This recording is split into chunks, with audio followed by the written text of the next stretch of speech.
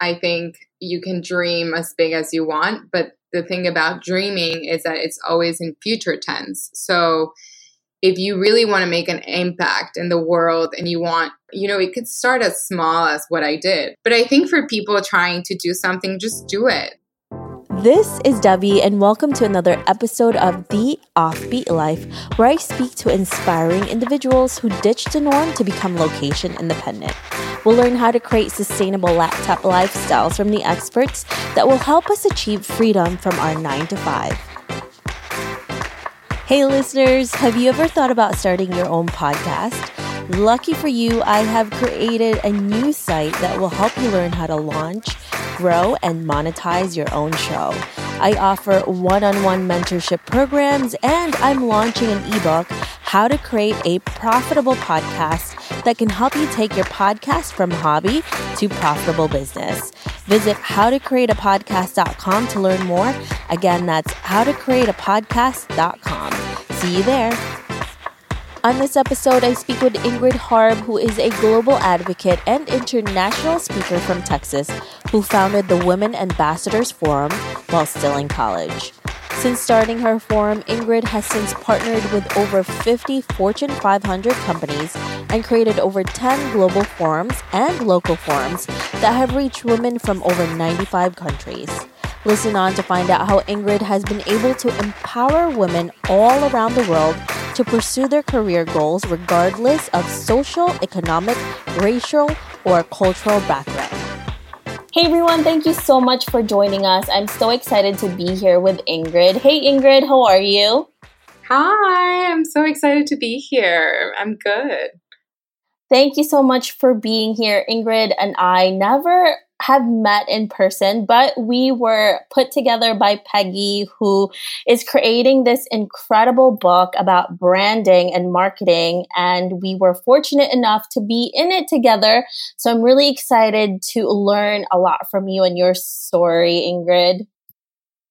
Thank you. I'm very excited to be here. I know we're just digital friends, which is now a very common thing, but I'm sure we'll meet soon. So before we get to all of the tips and tricks that you will give us, can you tell us a little bit more about you and why you live an offbeat life?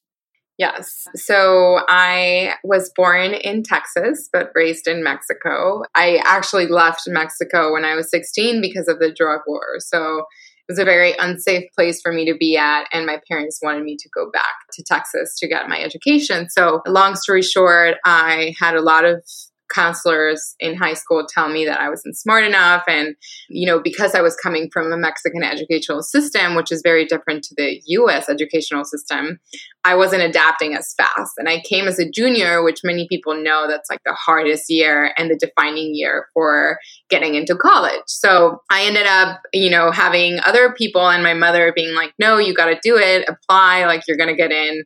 And I feel like I also was like the first in my family to be able to have the freedom to go to university. And really, my mom went to university too, but, she then, married my dad and kind of gave up her career. But I was the first to be able to fully explore it, like go full on and want, have all the dreams that I wanted.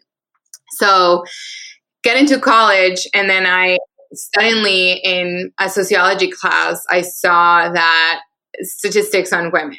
And I knew that my culture was very hard on women. It's definitely changing, but it threw me off, right? I was looking at statistics of how, women after 2 years working for corporations, they drop because of the culture and the mindset. And I just was like, oh my God, I need to do something. So I got a few friends together over a glass of wine. I was legal by then, I believe. And so we get together and we start talking about how we wanted to empower women and how we wanted to really make a change. So I went and, we started with an on-campus organization called She Leaders. And, it meant for students helping empower leaders. And after that organization, I was like, well, I want to do more, right? And that's where I was invited to go to this MIT and Harvard conference in Mexico. And where I saw the dynamic of it. I saw everything about it. And I was like, oh, I have to do this. Like, this is exactly what I have to replicate. So I went back and I got all of my professors involved. I fundraised money. I had no idea how to do it. Got the president involved with my university. The university was Trinity University in San Antonio, Texas. And it started. And so something so simple as a need and a desire for creating something bigger than myself slowly evolved into now 10 global and local forums and online programs. And we've reached over 150 countries. And that's all in the span of 5 years. And so what happened with me, and I'll try to be short because I know you have other questions and we can dig deeper. But what happened was that when I started growing this movement, I didn't believe that I was ready for making it my full-time job. Like, I didn't think that I was so passionate about it that I just never saw a monetary need from it. I really just wanted to empower women. And to the day, that really is my core purpose. Like, so up until this year, I always, after college, I always had a job and, moved up the corporate ladder. And then I, started a startup. I brought a startup to Florida, which is how I got into Tampa, Florida. And so it really was this journey of just trying to figure out how to align my purpose and my passion with my job and my life. And so up until 6 months ago, I had this crazy thing happen to me where I, was let go, offered to relocate and everything. And within that time, I started my digital agency because I realized that I could monetize from helping women create their brands. So now it's a full circle. And that's really how now I get to live from my computer in every part of the world and be able to still help women. Well, you have so many different backgrounds, things that you started, especially you're a definite entrepreneur, and you came from Mexico where you had to leave because you really had to, right? There was no choice. Otherwise, who knows what would have happened? And people were telling you couldn't do so many things. And here you are creating all of these summits. Now you are in charge of another business. How do you make time to do all of these things and then make it work on top of that? Because there's a lot of people that will often talk about what they want to do. And it's another thing to actually have action and back yourself up. How do you make yourself do that? How do you back up what you're saying? I mean, it's definitely taking action. I think you can dream as big as you want, but the thing about dreaming is that it's always in future tense. So if you really want to make an impact in the world and you want it could start as small as what I did, right? I started with an on-campus organization. Like, it was very small. I definitely was very abrupt when I decided to make it global, and I wanted it to be in every country of the world. And we still are growing. Next year will be our biggest forum ever in the history, and it'll be our 5th anniversary. But I think for people trying to do something, just do it. Like, I do work a lot. Like, there's so many weekends I had to work, and I had to sometimes spend nights. And as the years pass, you definitely become better at project management and making sure that you have a balance in your life. And what I mean with that is that I've come to terms that for me to be able to be very productive, I also need to bring in people that are better than me, in other things. So making sure that you have very smart, talented people, it doesn't matter how old they are, as to act as either mentors or, advisors in your journey is important. But here's the problem. With entrepreneurship, you don't take advice from many people, because when you're starting a company, and this is what happened to me, I wanted to do it my own way. And the more I heard people give me advice, it just didn't feel right. So for me, I think it's important because I'm now at a point where I do need advice, because I've grown it to the point where it's out of my hands. Like, it's too big for me, right? And it's a good problem to have, but you just have to know that you always should have strategy. You should have the right people around you, and that you should do something. Like, don't just talk about it, right? Just figure out how to and ask for help. Because every time that I had something, I would always talk about it. So it would always happen that I would meet people that were like, oh, I can help you with this, or I can help you with that. But I didn't just keep it in me. Yeah. I think that's really important to realize is you can't do it all on your own. And specifically for us women, we feel like we can do everything and we don't need anyone with certain things. But there's so many things that other people can do, especially with you, because you have this incredible group of women and this forum and the summit that you've created. So now you have a network of incredible people who have amazing talents in your fingertips. For somebody who doesn't have that yet, right? How do you prepare for this type of journey and make it bigger, right? Bigger than you and even bigger than what you wanted it to be? Yeah, I think it depends what your journey looks like and kind of like what your goals are. Definitely for some women, I think it's knowing that what you think of something as something being, big, it's sometimes not necessarily that big. So I had a conversation with someone this morning where she talked about her boss telling her to think bigger. And I think that's very important because you need sometimes to be surrounded by people that can see that you can think bigger than what you think already. And so how you back yourself up with resources and kind of in the next level of your career or journey is just reaching out. Like, I think for me, I'm now at a point where I need to start connecting with other founders, which I am, and I need to start bringing in more interns, and I need to start bringing in more resources and women that are aligned to my own journey. Because at the same time, a lot of times, many women will find that you have a passion and then you have your job. And it's sometimes never mixed. It's really hard to actually mix it and make it where it's like your passion is exactly, you can do it, right? But there's always these two forces that are kind of pulling you from one direction to the other. And it's, for me right now, the agency is very much aligned with my Women's Ambassadors Forum, and it's definitely working in par. But I was mentioning to you, our next forum, I'm going to have to fundraise $500,000. So it's definitely a very intimidating space for me because I feel like I'm not capable of doing it. But at the same time, I think back in the forums that we've planned, and with very little effort, we fundraised, close to 50 to 100K. So now I know that it's just going to have to take me to believe in myself to get there, right? But it's really easy for you to see a number or see a goal and get very intimidated by it. Therefore, moving back and sitting back and saying, you know what, like, I can't do this. Let's go into how you actually fundraise, right? Because it's really intimidating. Even you've done this before and you're still intimidated a little bit, right? It's kind of the fake it till you make it type thing.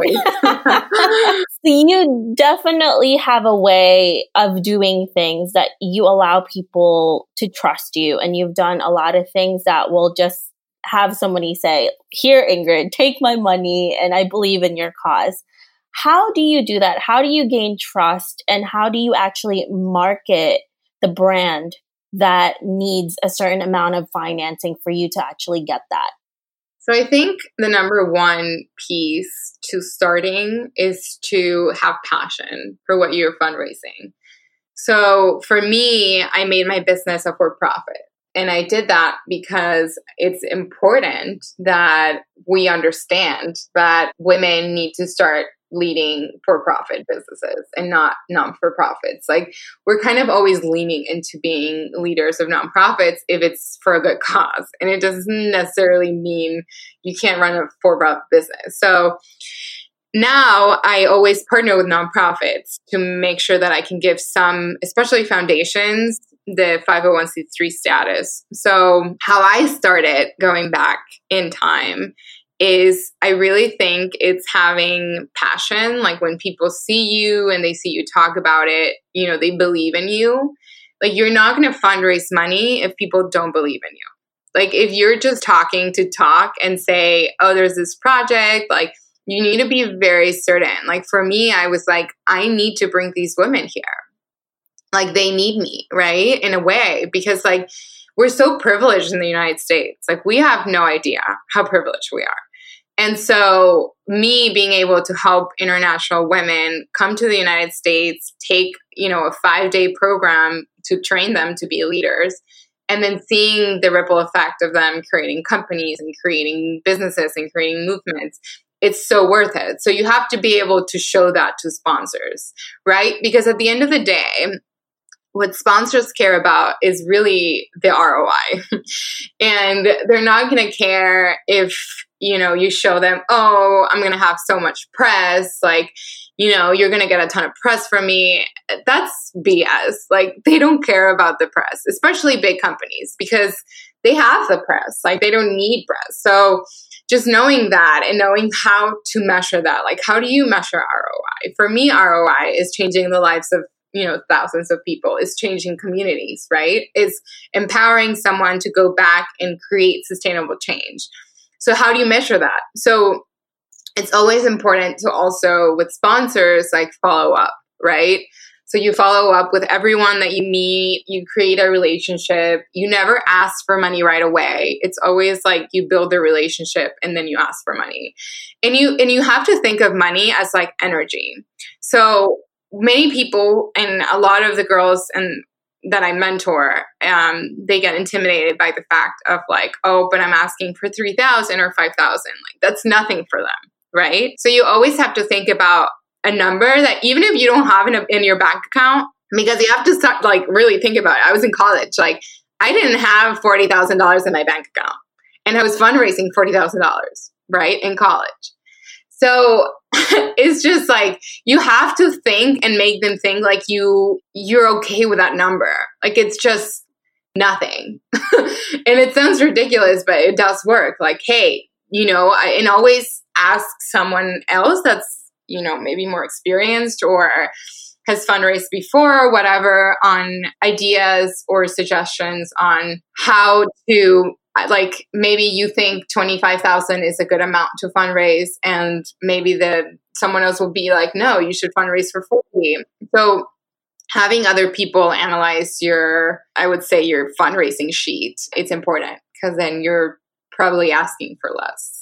It's definitely all about making the connection first before you ask, because it's like with anything else. Who are you to ask somebody that much, or even if it's a little bit, right? If they don't know you, why on earth would they give you anything? So you have to kind of nurture that relationship first. So that is really true with anything, even if it's not about raising money for that type of business. It's just when you're networking and connecting with people, it's just giving before you take, and for the most part, it's a lot of giving before you can actually take anything. Yeah, it depends, but it definitely, like, I can give you an example now with companies that I work with and like organizations that I've partnered, like, let's say the European Parliament. Like it took me 3 years of building that relationship and really establishing credibility with them until, and I saw 2 Italian women within the parliament that grew a movement for women. And, I was a witness of that, and I was kind of connected to them while they were building that. And now we're looking at partnering next year. So things like they don't happen overnight. And that's what people don't understand. It's like you are so used to seeing things like tomorrow and the next week. And for you to establish a really big connection, like I just landed a huge company, one of the largest IT companies in the world, and I'm starting to do events in partnership with them. And it took me a solid year to establish that relationship and get something going. So it just depends on the size of the company. And that's key for fundraising. Yeah, absolutely.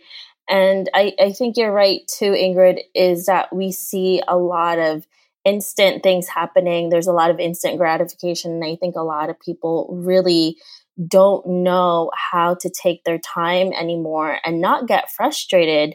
And it's really about the follow-up. You have to keep following up and making sure that you still have that relationship going and to keep it up. Even if they may not be interested right now, you never know what's going to happen later on. Yeah, exactly. So now, Ingrid, what is the biggest setback that you are encountering right now as an entrepreneur? There's so many. Every day you experience something.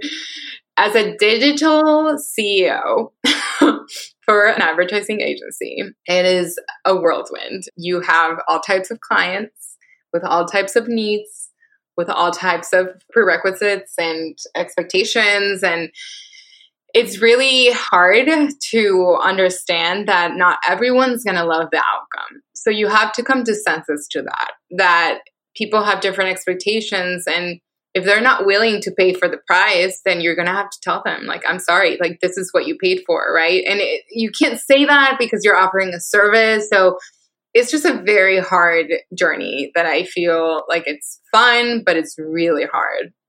And I'm sure a lot of digital artists can relate to me. Like, it's just, you kind of pray for like the perfect client, which is the client that you send the the design to, and then they're like, "Ooh, I love this," and then they're done. But you only get like one of those every like 20 clients. So I'm just learning to definitely grow and understand what my pricing is, because I oftentimes realize that I'm giving knowledge away. I realize that I'm giving my time away.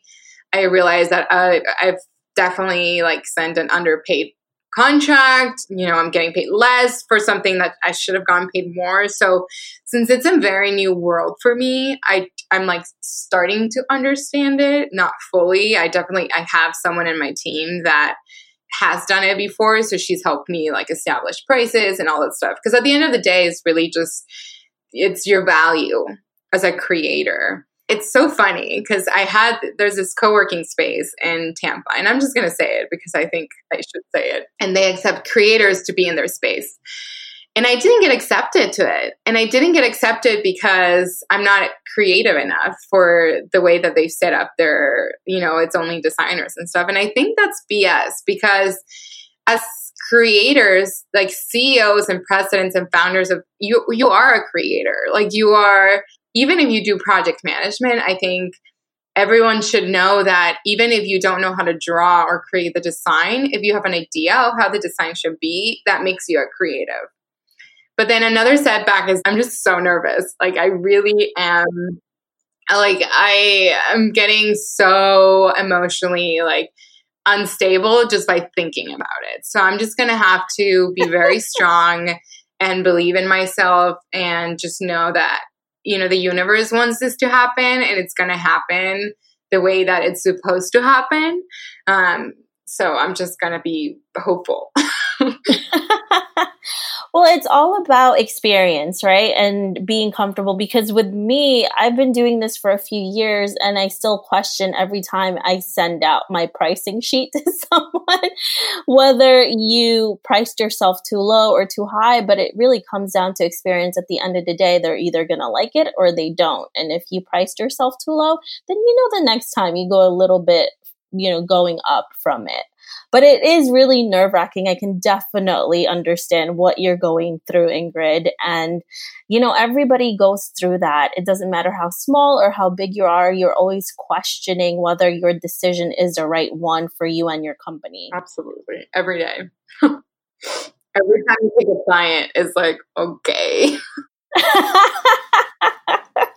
Every time they see you on social media or you're doing a public speaking gig, you just look really in place, and then they don't know that inside you're a wreck. Oh, yeah. Or you're like dying before you go on the stage. And we're going... I had this speaking engagement 2 weeks ago.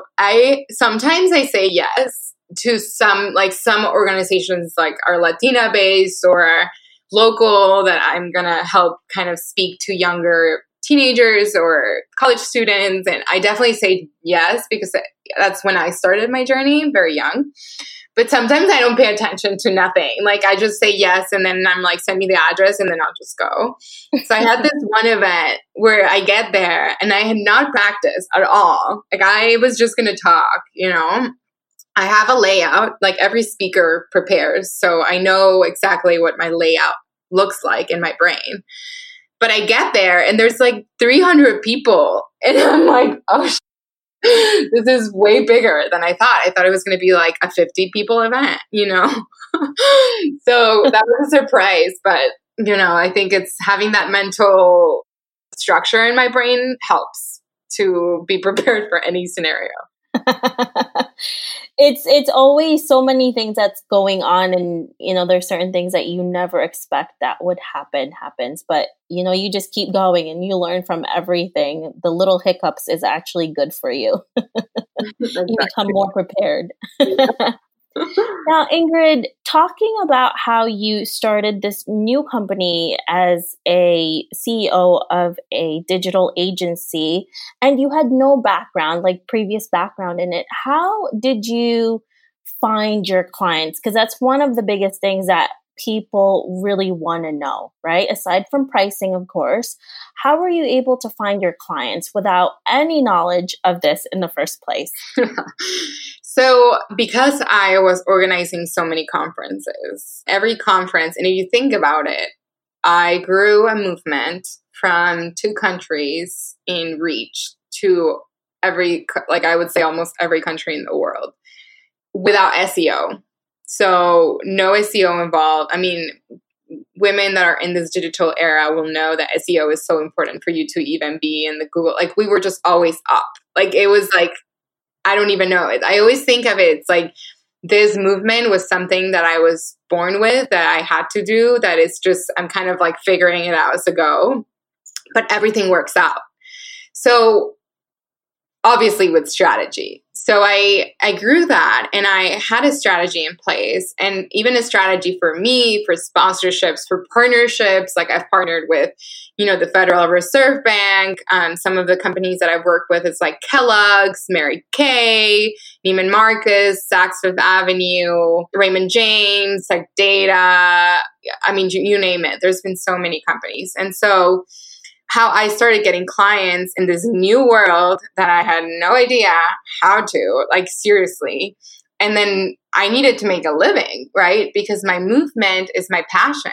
I don't want to monetize from it because then it's going to take away from what I love, right? So I actually had a client before I left my previous job. So I had a client and she's a very, very strong lawyer in my city where I live. And so she's an entrepreneurial lawyer, which means she has a ton of entrepreneurs under her belt. And she really was a big mentor for me. And she's still my client. But she took me under her wing, and she really was we were sitting in a meeting, and I had already left the company I was working for. And, I had organized a few other events because I also do events for military women and, you name it.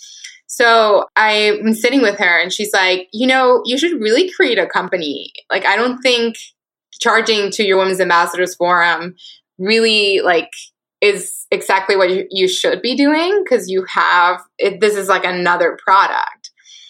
So what I did with her is I literally helped her build her 2 new companies. So she's creating a co-working space for lawyers and another kind of female movement.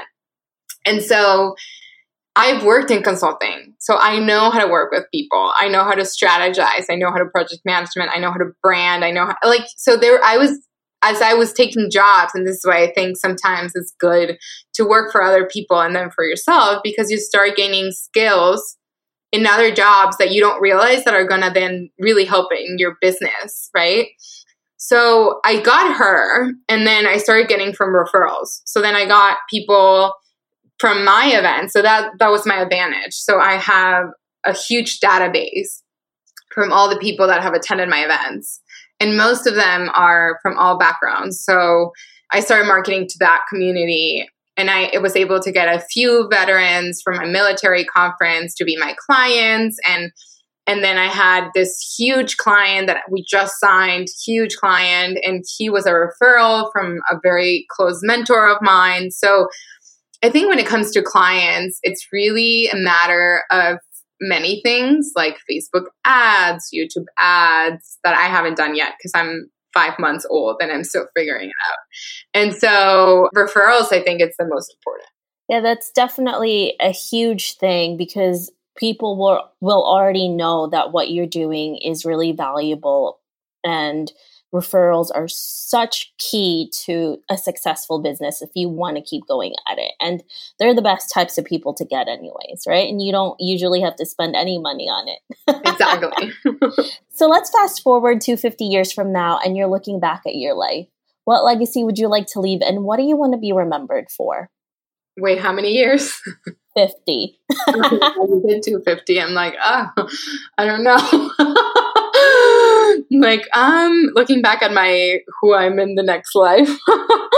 Don't know what I was thinking. I would say in 50 years, I definitely want to be, I wouldn't even say 50. Like, I want to say 5 years. Like, in 5 years, I want to be able to say that I have now branched out my organization into having summits in other countries. That's my my goal for next year.